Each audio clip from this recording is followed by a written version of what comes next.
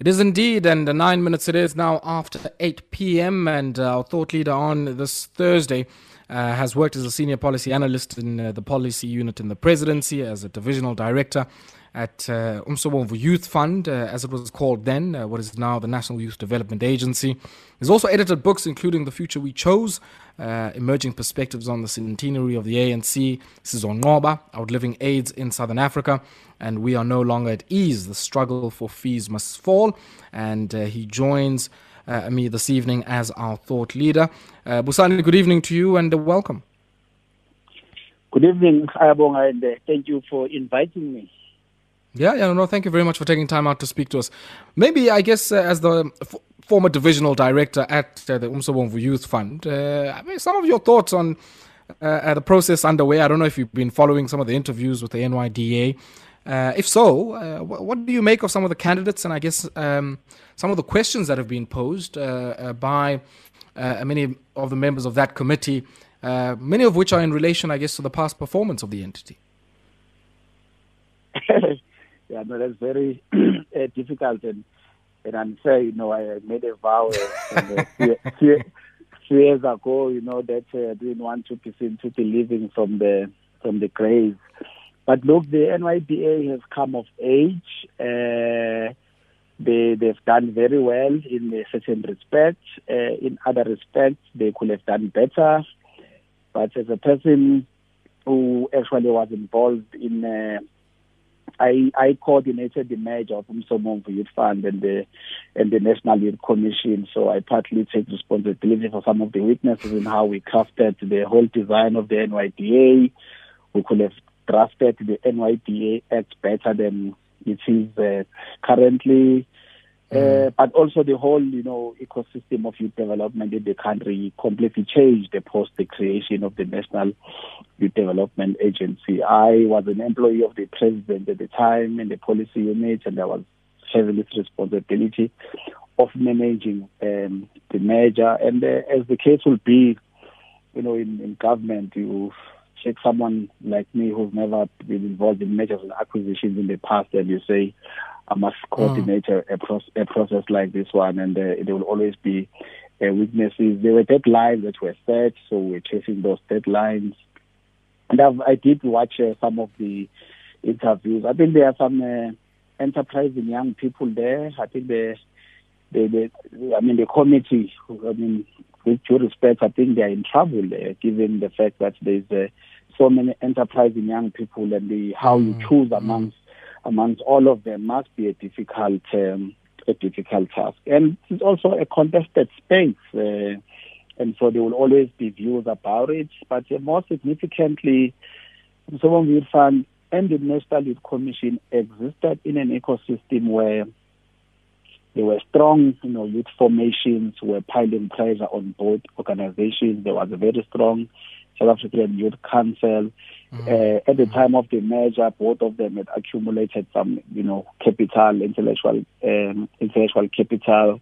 And so the NYDA today, they exist in an environment where, for all intents and purposes, they were seen to be a panacea, and there has been some reversal anyway in terms of mainstreaming youth development and making sure that everybody else takes responsibility. So if you talk to some people in certain institutions, if you talk about youth development, they will tell you about the NYDA, which is not the model of youth development in South Africa and certainly globally. It was the Act, the National Youth Development Policy Framework, doesn't create an institution that is responsible entirely for youth development. But there's a room for improvement. I think the committee is asking some useful questions to the candidates about issues of legislation, the changes they could bring to bear, and it helps if there's pressure from outside as well. So all the best to the candidates who are going through the grueling process.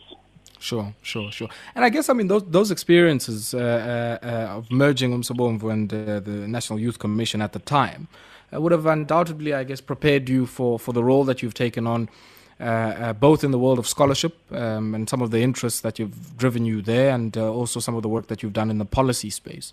And I'm quite interested in how you see those. Least of all in the context of the South African government, successive administrations' commitment to crafting a developmental state. And one of those things that people often speak about when we speak about developmental states was their ability in the ideational realm to build some kind of project that was hegemonic, that gave credibility to some of the measures that they've taken.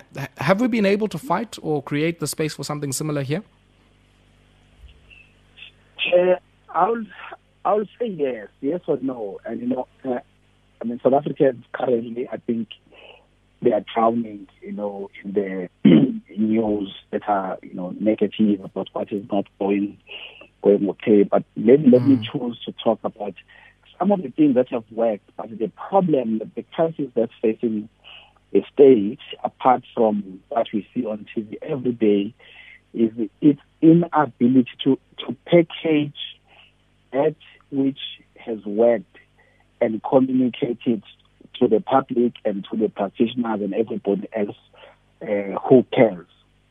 So I'll give you an example that, in my early days when I joined the president from Ngcaweni Youth Fund, if you read the pages of the Sowetan, and all other newspapers, and at some point the Sowetan for about 6 months was featuring the tragedy of service delivery of Home Affairs, and there were stories every day. Just as in the Daily Sun, there were stories of the Tokolosha. In the Sowetan, for 6 months, if not more, they were telling stories of the tragedy of service delivery at Home Affairs. And the department came to age. And in a sense, if you look back, you can say, here is an instance where statecraft was mastered to the extent that there was a newspaper, and all of them, actually, I'm just using this one as an example, but even certainly on this show on Metro FM, where people who were hosting the show that we are hosting today, yes, more than a decade ago, the people who were calling here would call up the complaints at Home Affairs, either their IPs were wrongly, captured, and many other horrible stories that were going on.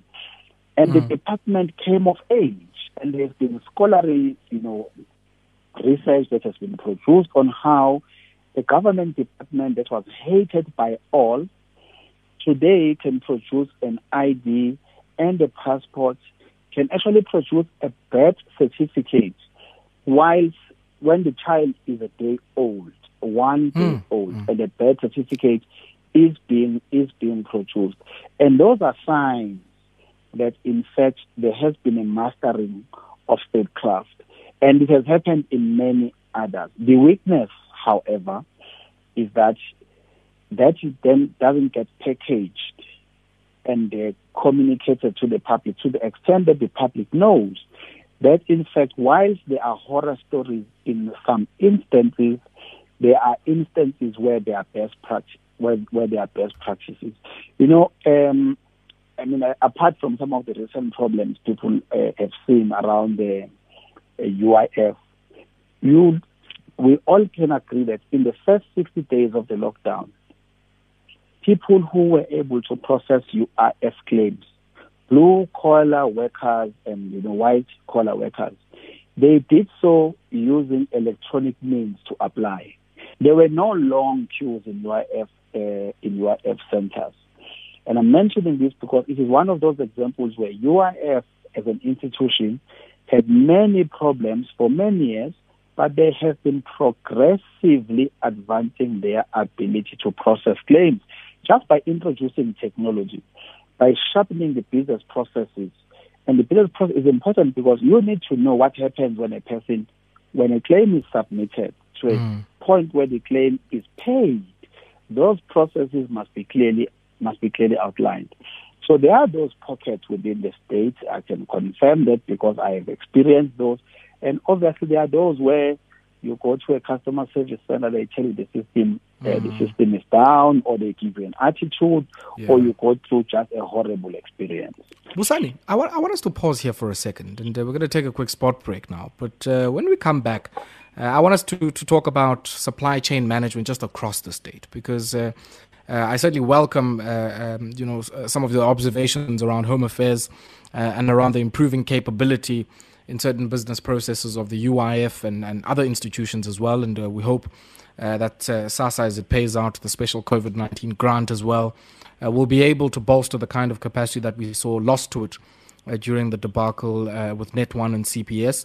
But when we come back, I want to talk maybe about some of your own experiences of what we're learning or not learning when it comes to our supply chain management and our procurement systems, and this back and forth between decentralization and maybe trying to, as the finance minister was saying, and now try and centralize the issues to avoid some of the instances of corruption that we've heard about. So let's take this break, and when we come back, we'll continue. 22 minutes it is after 8 p.m. It's our Thought Leader Thursday segment, and we're joined for this particular one by a former senior policy analyst in the policy unit in the presidency, and now the head of the National School of Government, and somebody who cut his teeth very early on with the likes of Umsobomvu Youth Fund, and also hoping I can ask him some questions about Gazlam in the next few minutes or so. But before we get to that, we were talking about some of the successes of our system, and I want us maybe to hone in on one clearly apparent and a failure that certainly is never shy or short of people to pick up on and take into the public discourse, and that's in our procurement systems. From your observations, sort of having been in the system, I guess, for as long as you have, your views on the procurement system and the debates around how we do procurement better in a way that is able to obviate, some of the impulses of wasteful and irregular expenditure and corruption as well. This is a very sore point for many reasons. Besides the money that gets lost, at a different level, it's a sore point because it's one issue that delegitimizes the state and the authority of the state, and it creates so much heartache, to the people of South Africa. But there's a number of reasons why we've got problems in the procurement system. There will be individuals who are corrupt, and they will use the weaknesses in the system and the weaknesses in individuals in order for them to scheme and scam the state and be able to siphon the money. So that is at the level of the individuals, where people will plan or opportunistically they will see opportunities and scam the system. There are also problems that are systemic, in a sense that, as you'll see in one case in the Western Cape, where the judge says the agency was orchestrated, was a forced one, that you could have planned better in order for you not to be able to use this emergency procurement arrangement. And there's already a judgment on that, on a former, official in a municipality. Those are systemic, problems that we have. But over and above the system, the human, the systemic, we need to just accept that in society, to deal with corruption, you can tighten the system, you can change the rules, you can change the laws, and then whatever, maybe even take the whole of Harvard faculty or even a whole accounting firm. And maybe that's a wrong example. We know what accounting firms have done to this country in the past few years. It's also a societal matter, to the extent that society doesn't get outraged when people do wrong things. Even if the leakage is a liter in a sea of resources that we have, it then becomes a problem. So in order to deal with supply chain problems, you must train people so that they know how. Because in some instances, people make mistakes on the basis of them not mastering the craft that they are making. Because they might have been trained as accountants, but they were not trained in supply chain management processes of the state. So there's a lot you must do in terms of training people to know exactly how to chair a bid committee. People must know that if you're chairing a bid committee, there are basic things that must happen. If there's a 10-point checklist, you must make sure that you've gone through all of those. Things. So that you must give them the technical expertise. You must build systems, especially ICT systems. You must de-risk the people such that they don't have these temptations, that they will eventually have that makes them vulnerable for the system. But at the level of society, because the people who corrupt us as public servants, it's those people who are outside, who are planning, who see the weaknesses, who will then approach us and hope that we are vulnerable enough. There are people, I used to, study some of the reports done by various institutions that are studying security, that there will be a guy who will target a vulnerable teller in a supermarket and work on her for 12 months and will eventually end up having a relationship with that person. After 12 months, and the lady is now comfortable, she's got a boyfriend, a loving fellow. And all that the fellow is there is to study and to recognize sense of how the cash is managed in a particular supermarket. Eventually, reconnaissance at 12 months. They will be, whatever the period may be. But eventually, they will then move in and they will be able to, pounce and do a heist and steal cash and so on. So it happens because there are those people outside the state who are either rent seeking and they will be looking for vulnerable people, which is important that you must de-risk the people as well as the system, or there are those who are just chance takers. They see a chance, like the people who do smash and grab. There's a lot of smash and grab in the supply chain system, where in a traffic set light, the guys who do smash and grab, it's not that they are always waiting for a white BMW.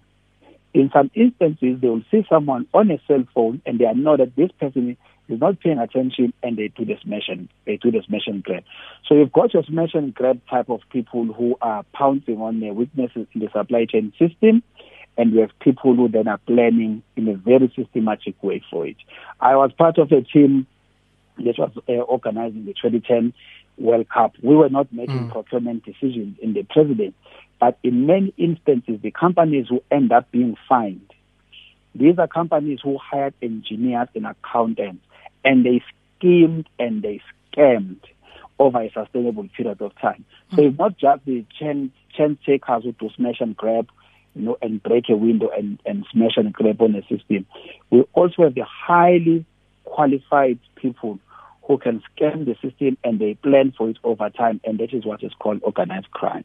So you must then have an overhaul of the supply chain management system, looking at number of variables, including society that must have demonstrate sufficient outrage against those who are corrupt, such that in certain places in China, when they see someone driving a Ferrari and they know it's a government official, they spit on that person. And I guess, this is for me very intimately related to some of the other issues I wanted to touch on when it comes to emerging culture. I was saying to Robert Marawa yesterday that I took some time on the weekend to watch what was happening at the Greyville Racecourse, which is the Durban July, and probably not happening to the kind of fanfare we often see year in, year out. But my observation was that we don't look upstream. So we look at the fanfare, we look at the nice clothes, without really understanding that there's an entire ecosystem of owners, of stable managers, of stable owners, and people who make so much money. In one race I saw there was one owner or one stable that had about 4 horses in the same race, which boosts, I guess, the prospects of winning that particular race, but they're able to build a big money strategy on the back of that.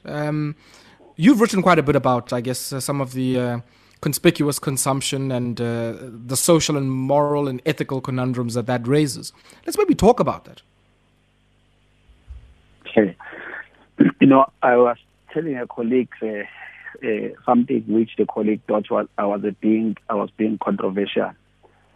It's very important that in our study of society, and unfortunately in South Africa post the transformation that has taken place in the higher education sector, in fact more appropriately the restructuring that took place post the merger, was that there was a systemic closures of departments and schools that were studying sociology.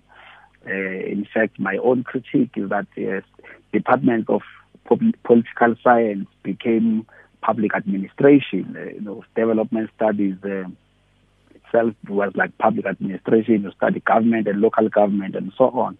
And as a result, there are many things happening in South African society and elsewhere which we do not understand because there is no detailed and deeper study of society and social trends that are happening in society. So I was saying to this colleague that at macro level, so nationally, when the people see what they see in national media and they listen to Metro FM, there are news every hour, and the news are about someone who got $1 billion and the billion might have been inappropriately gotten and all of those things. At a micro, at a street level, the lumpen sees that thing and the lumpen needs to survive. Or even just an ordinary person on the street. They will mimic that which they see being done by leadership or the people who are prominent. But at a local level, the looting manifests differently. So it might manifest by forging the application to get 350. This is all of it. It's forgery. It's crookery. But at that level, it's all about 350. At a macro level, it's about 350 million. At a local level, it's someone who may be unemployed, but may be in a four-roomed house, long lost a job, and it's got 10 back rooms, and therefore the person is unable to prove that the person might have income because the person collects cash, and the person goes and registers to earn the grant of 350 and food parcels and everything else. So, this is like a carnival, where they say the body is a consumer because we eat, but also the body is consumed. And it's a carnival where the human or the body itself, it's actually the same thing that is part of a manifestation of modernity. It's the same thing that colonialists did, where they take Sachi Batman and go and display her in Paris. We are doing the same with conspicuous consumption today. We're doing the same way of body display. Because here is a body that must come and be displayed at the July, for us to marvel at and we consume. And the issue, though, that there's a political economy to it. A political economy that occasioned the display of the racial-based, the prejudice around Saki Batman and all of those things manifest even today in a different context because it's about subjugating the native and in particular it's about subjugating the black woman. Because by and large, the body that is a consumer and being consumed in society today is that of a black woman. So these are young girls who end up, being paraded and so on.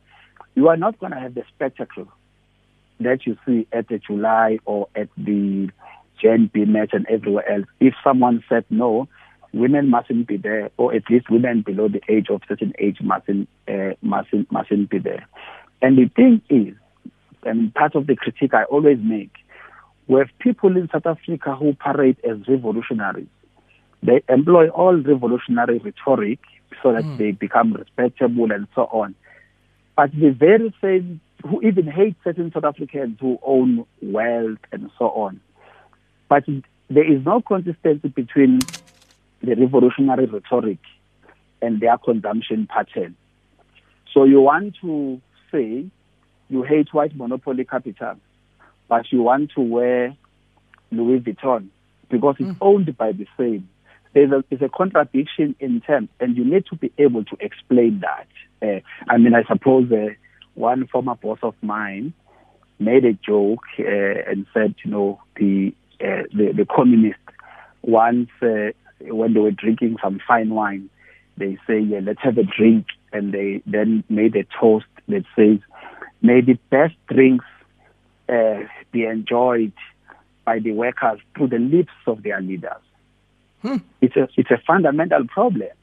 If we must show democratic indifference by basking in the glory of democracy and we enjoy it as leaders, and that the masses are not enjoying it. That is what I call democratic indifference, because the workers are enjoying the fine wine, but through the lips of their leaders. It's fundamentally a problem in society. Yeah, it sounds like more like the proxies must govern rather than the people governing. If we go back to some of the founding statements. Maybe, Busani, before we let you go, unfortunately, we're nearing and running out of time, probably got the last 3 minutes or so. But as we speak about all of these things, they certainly engender a certain social, moral, and political character to the public service, to the bureaucracy, and many of those who staff and man posts in the public service. You work at the National School of Government now. With all that you've told us, I mean, how do you respond to that context, and how do you see the response of the National School of Government and its own pedagogy in being able to confront some of these challenges that are facing many of those who man the public service? Yeah, that is a challenge facing the National School of Government. Firstly, the national, in terms of the 7 national priorities, state capacity is now number 1 priority, which means a government department that previously had a low profile is suddenly thrust into the limelight because there are great expectations that we are going to re-engineer how we build the capacity of the state. Our thinking at the National School of Government is that we must convert the public servants, or we must look at the public servants as if they were pilots. If we said public servants were pilots, or at least they were crew members, what then follows is that pilots and members of the crew are required by their craft to go back to the simulator on regular occasions. You will use your flying license, you'll use your license as a cabin crew member if you don't return to the simulator. What I mean by this is, if we agree that we must become CFS pilots, especially all those who are senior, it means that we go back to the simulator because the conditions are changing all the time, the skills requirements are changing. There is currently digital transformation taking place within government because of COVID, and all of us must still deliver services but using digital platforms and so on.